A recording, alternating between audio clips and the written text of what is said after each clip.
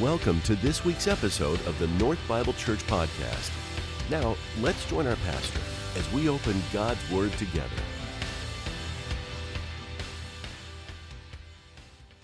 When I look at your heavens, the work of your fingers, the moon and the stars which you've set in place, what is man that you would be mindful of him, and the Son of Man that you care for him?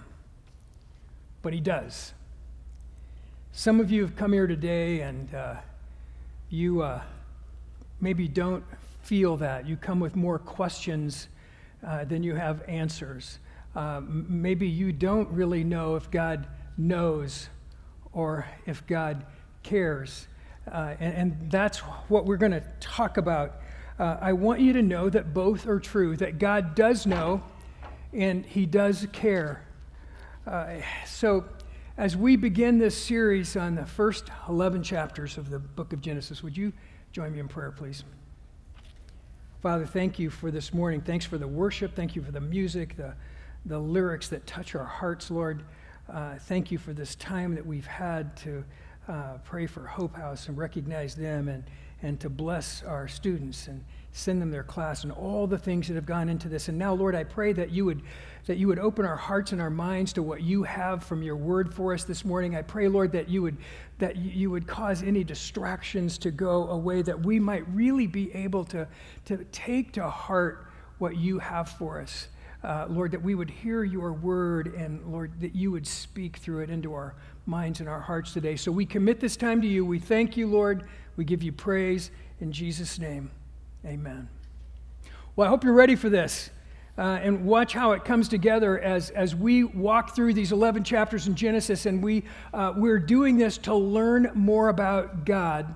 We're doing this, and there may be some surprises in here for you, and I may not talk about some things that are hot buttons for you, but what really matters, what we're really trying to talk about, what we're really trying to understand is what God wants us to hear, what God wants us to know, and we're going to take this series right up to this thing we call Christmas, right up to Advent. We're going to be in the book of Genesis, the first 11 chapters, which tells this huge story about God and God's love for us. We believe that this is God's word, and we really trust the scriptures. And just to help you a little bit with that, there's an insert in your bulletin this morning that gives you a little bit of a synopsis of how we got the Bible, why we believe the Bible's true. But it's bigger than that, because you really can't explain something that's so big and so powerful.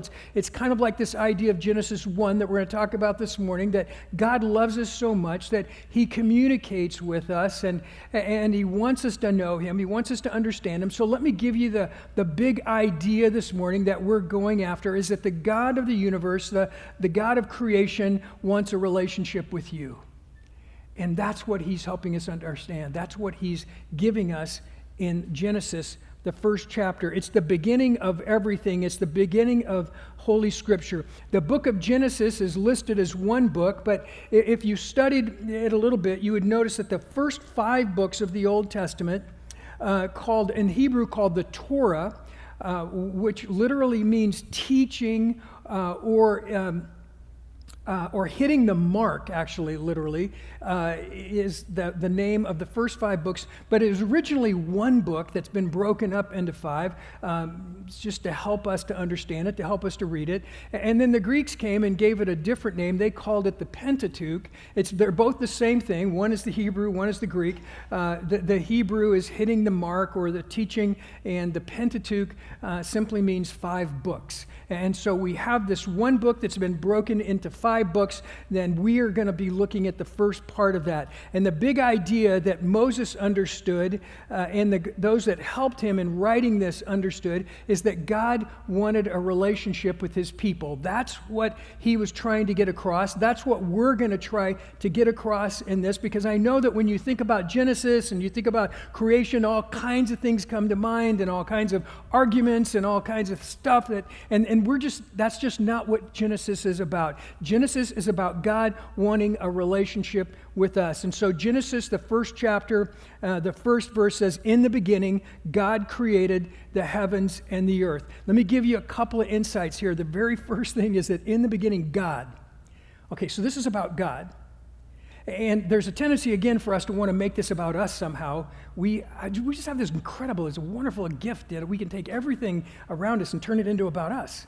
And this is about God. This is what God wants us to understand. This is what God wants us to know. So in the beginning, God created the heavens and the earth. And I would argue that the entire Bible is built on those 10 words. In the beginning, God created the heavens and the earth. I would also argue that all of reality is built on those 10 words, that in the beginning, God created the heavens and the earth. God wants us to know about that. And if you go back again and do a little language study, what you get is this idea of heavens and earth, that phrase could also be translated the totality. In the beginning, God created the totality. In the beginning, God created everything. And so this is literally the beginning of everything. In the beginning, God created everything. It's His. It belongs to Him. He did it. And He did it for a very specific reason. Now, it goes on to say in verse 2 that the earth was without form and void, and darkness was over the face of the deep, and the Spirit of God was hovering over the waters, over the face of the waters. And I love this word, hovering. It's the idea of the Spirit of God was hovering over the waters. You know, the next time that this word is used is in Deuteronomy, the 32nd chapter, the 11th verse, and it tells about a mama hawk hovering over her nest. And we get this picture that somehow this is a very personal passage. This is a very personal thing. That God's speaking in really personal terms to us. That the Spirit of God was hovering like a mama eagle over her nest, over the waters, over the beginning of creation. The earth was without form and void. The first three chapters, the first 3 days of the creation account here are about the form. It's called the tohu. And it's God creating form, God starting creation. The second 3 days, the last 3 days are about the bohu, the void, that God then fills His creation with everything, that the waters part, that we have day and night. We have all of these things, that God creates this, God forms this, and then God rests on the seventh day. We'll talk about that next weekend. Verse 3 says that God said, "Let there be light," and there was light. And then God said that the light was good. And I love this idea that what does God say after He creates light? That's good. What does He say after He does His next act of creation? God called the light day and the darkness night, and there was evening and there was morning of the first day. And every step of the way in God's creation, He finishes it with, and that was good. Until He gets to creating man, and He said that was reasonably okay, right? And I'm gonna have to add to that one to make that really good, right? But God says that it's good. That here's the idea, that God took delight in His creation. That God gave Himself a high five when He created light. That God sort of gave a woohoo when He made the earth, when He made the vegetation, when He put the sea creatures in the water, when He put the birds in the air. God said, this is awesome, this is good. He celebrated, He took joy in His creation. This is good. So the first question that people typically ask about Genesis 1 is, how? How did God create the heavens and the earth, right? And we get really caught up in this whole how question, and it divides people, because then when people have their different ideas of how God created the heavens and the earth. And it was a meeting at a different church, thank goodness, and there was a person up talking about this idea of creation, and he actually had the audacity to suggest that maybe God took millions of years, that He created life, and then He took millions of years for it all to form and take shape and all of this. And there was another group of people in the room that stood up and kind of stomped their feet and stomped out in anger because they were people that thought God did it in one day, and these are people that think God did it in millions of years, and I'm angry at them, and they walk out of the room, and then what does that prove? What does that do for anybody? What's that do for the church? What's that do for people that we can do those things that divide us like that because we get so focused on the how? We'll talk about this a little bit more in a second, but let me give you the big idea that as we read Genesis 1, it's not about the how, but it's about the why. The question that we need to ask ourselves is, why did God create the heavens and the earth? Why did God create everything? And that's what we're going to look at. And yeah, we'll give some suggestions as to how, but the real big question is the why, that everything was created by God and everything comes from God. And so the Bible begins to give us a few answers of why God would do that. And Moses understood this. Moses and the people helped him, that God did it because he's trying to communicate to us that he, the God who created everything and everyone, wants a relationship with us. That's the why. It's personal. Now, consider Christ's words in John 17:24. This is pretty powerful. It says, Christ's prayer, his high priestly prayer, Father, I desire that they also whom you have given me may be with me, that where I am to see my glory that you have given me, because you loved me before the foundation of the world. Jesus is making an amazing claim here. Jesus is saying, I was there in the beginning. That this idea of God, the Father and the Son and the Holy Spirit has always been with us. In fact, this word that's used in the beginning, God, is a word Elohim in the Old Testament, and it's a plural word, and it refers to the Father, the Son, and the Holy Spirit, that Christ was there. And so as we look at Genesis all the way to Revelation, we're going to see that this all points to Jesus. That this is all leading us to understand who Jesus is, that if you want to know what God looks like, you look at Jesus. If we want to know how God thinks, if you want to know how God loves, you look at Jesus. That he is the picture of God for us. And it's going to all point to him. So the world was out without form or void. And we have constantly been trying to figure out what that means. And God wants us to understand how he did it. He wants not to understand how he did it, but why he did it. What was God's purpose? What was he trying to get across? And again, we try so many different ways to understand the how. And if you think about this, if you think about the why, you think about creation, you think about Genesis, you can't explain something that's personal in scientific language, right? It's really hard to explain love in scientific language, right? Have you ever tried that? It's tough to do. Somehow God is telling us that he loves us, that he wants a relationship with us. In fact, there are some scholars that believe that Genesis 1, this creation account, was originally a song or a poem, that it was something that people would memorize, something that people would learn. If you think about the original audience, most of them were illiterate. They couldn't read. They've been slaves in Egypt for over 400 years, and so they are telling them the story of God's creation, but they're telling it in the context that God wants a relationship with you. They're not trying to explain it scientifically, and when we do, we just lose something in the translation, because there are just things in our lives, there are things in the world that you can't explain scientifically. We're going to get some help here this morning. I wanted some help to understand this, so I'm asking Jeff and Sherry Posey if they'll come up, and they're going to help us with this. They're going to read in fact, Jeff's going to read a love poem to us by E.E. Cummings, and then Sherry, who's a cardiovascular nurse, just finished her master's degree, and she's going to translate this a little bit for us and just help us to get a picture of this. So, Jeff, buddy. Okay, full disclosure. Yeah, it's okay. on. So I have a few stories I love to share about us as a couple, and Larry has now helped contribute to one of my favorites. So we did this in the first service, and I'm maybe 5 words into this, and my lovely bride bursts out laughing.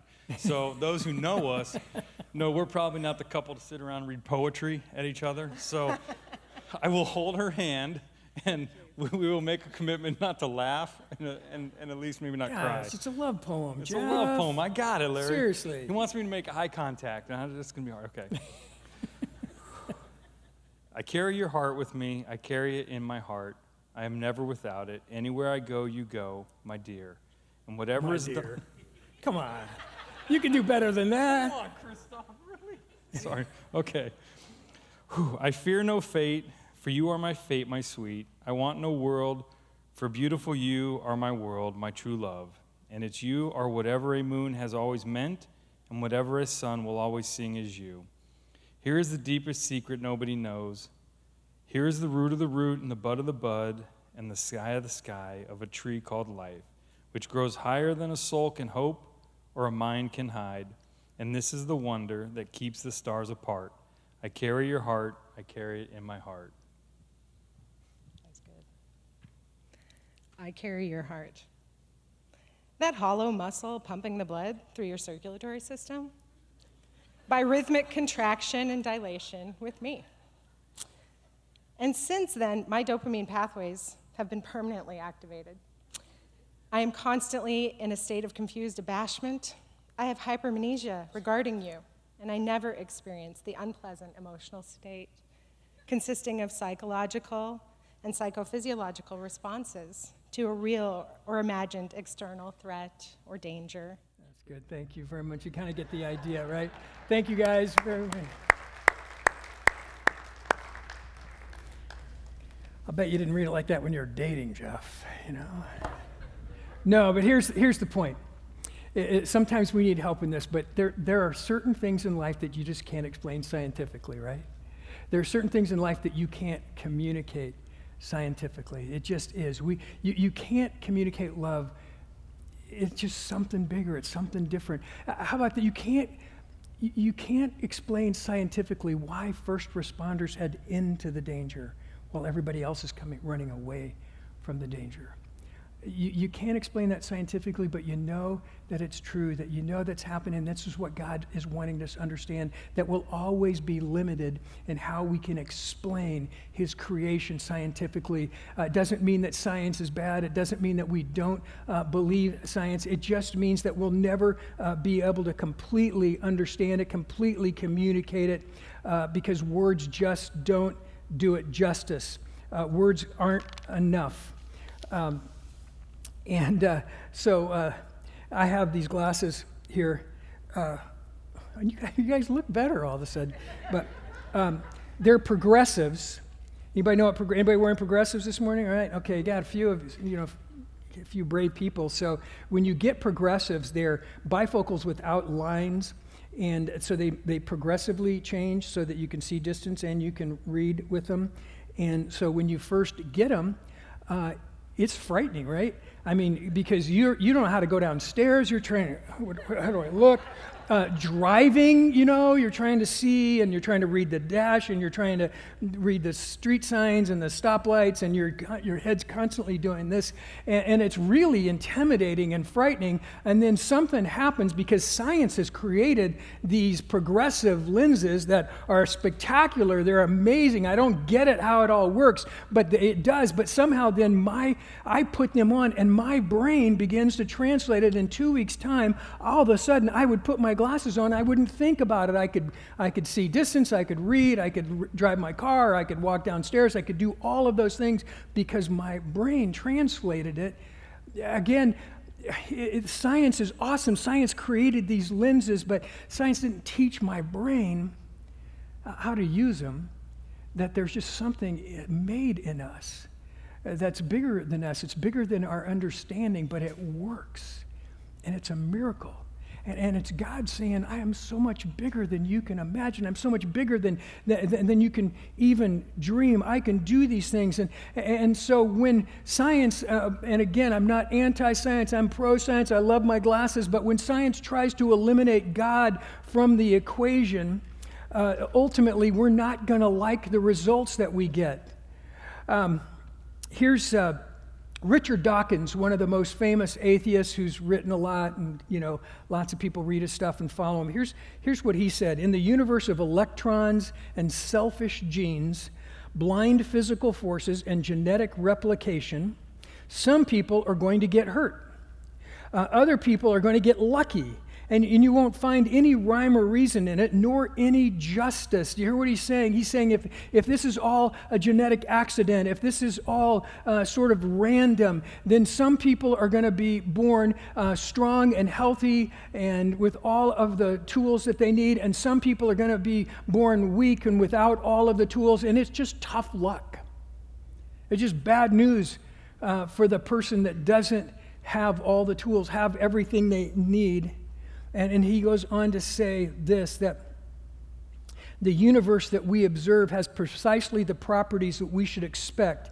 If there is at the bottom, and then we have the quote, no design, no purpose, no evil, no good, nothing but pitiless indifference. And if we take God out of the equation, eventually that's where we end up, with pitiless indifference, because it's just all an accident. It's just all a mistake. That's the logical conclusion. If you're saying everything is an accident, there's no right or wrong, the conclusion is that only the strong should survive, only the strong really belong. And if this was not true, Dawkins says that we would be overpopulated and dying. And so this isn't to say we throw out our science books. Again, I love science and technology, but science can't tell us when a person is a person. There's something bigger going on than that. So I have this other thing that I found, and it's the teleological argument. And so another guy, a guy named Roger Penrose, who's a famous British mathematician, and I asked one of my buddies who's a PhD in mathematics to explain this to me, and he said, those are really big numbers. So here's what we have.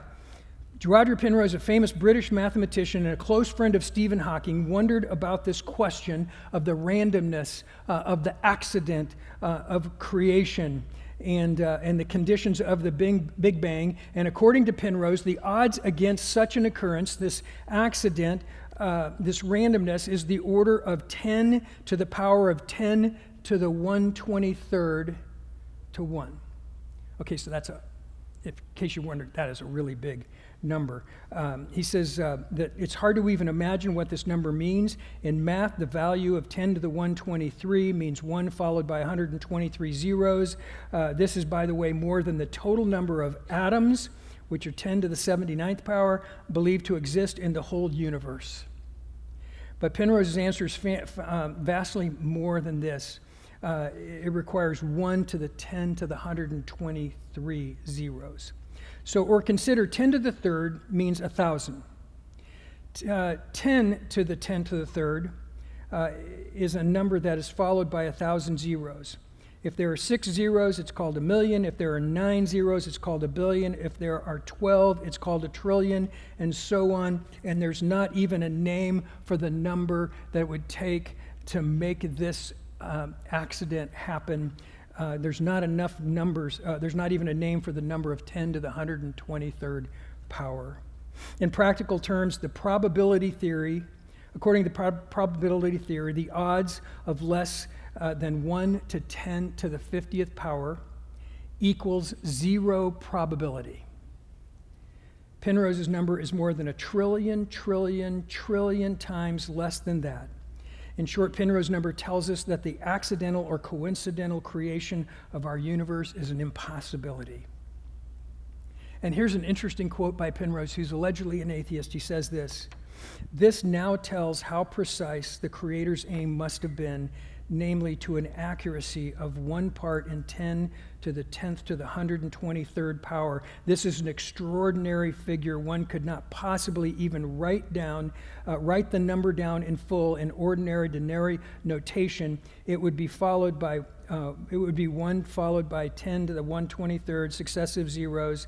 And even if we write a 0 on each separate proton and on each separate neutron in the entire universe, we could throw in all the other particles for good measure, and we would fall short of writing down the figure needed." That it was no accident, that it was not a random thing, that God did it, but what really matters is why he did it.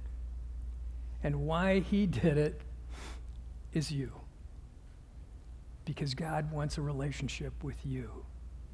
He did it for you. He wasn't trying to communicate this. He wasn't trying to help us understand this in scientific terms or in terms that, because we live with such fear sometimes, right? We think, what if I'm wrong? And what if I try to explain this to somebody and they just shoot me down and they give me all, and what if I think it's a 6-day creation and somebody makes a fool out of me because they think it's this, and what if I do? And we worry about all of those things and we get caught up in all that, and suddenly what happens is that all becomes about us, and when we take the miracle of creation out, we begin to create God in our own image.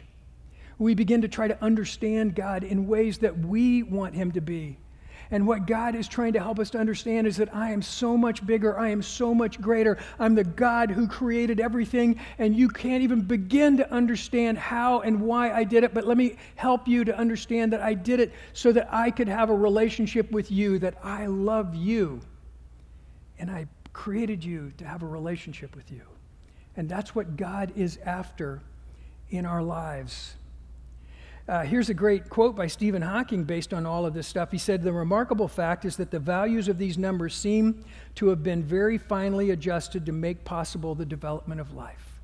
That these numbers, these things are so finely adjusted, they're so fine-tuned that life comes out of that it's not random, it's not an accident, and it creates such a conundrum for those who would choose not to believe in the existence of God because they keep coming back to the impossibility of what God has done. And this, another scientist, this quote in this article says that, he said, "It's almost like the universe knew we were coming." That's what it feels like. That's what creation feels like, that the universe somehow knew we were coming. Well, of course it did, because God created everything. My favorite quote comes from another British scientist, Terence McKenna, and he says this, that modern science is based on one principle.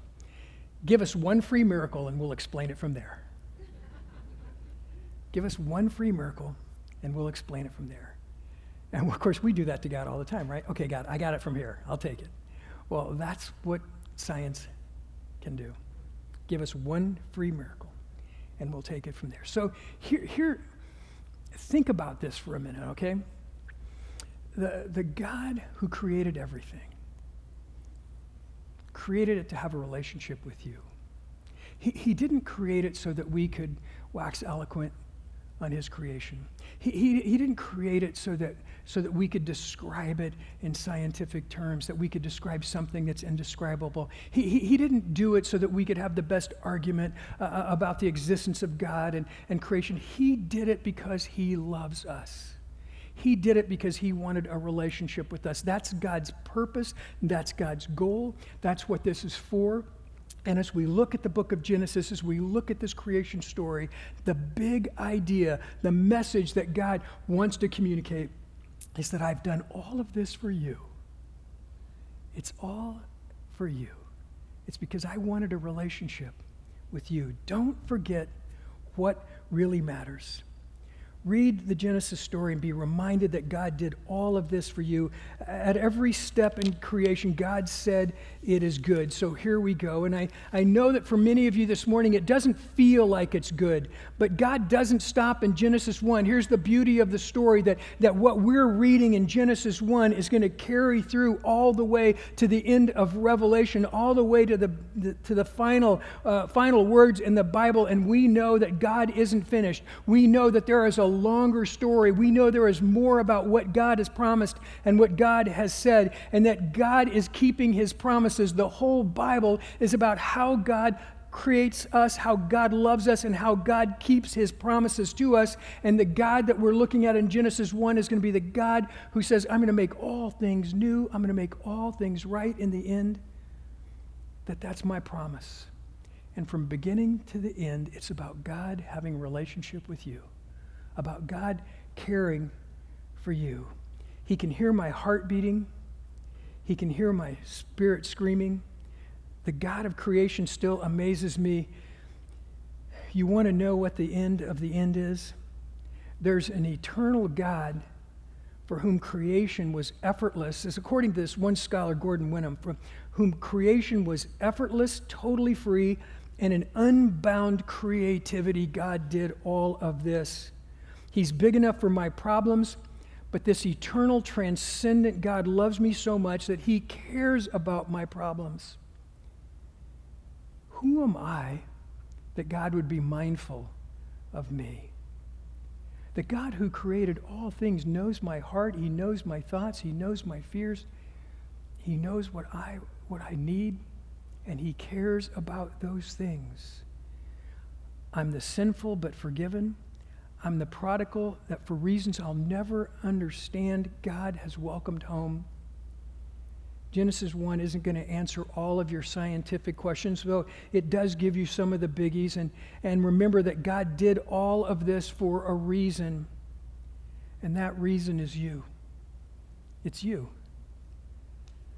God wrote this in love to begin to show us that I'm doing all of this to have a relationship with you. And if God did all of this to have a relationship with us, then we probably ought to pay attention to it.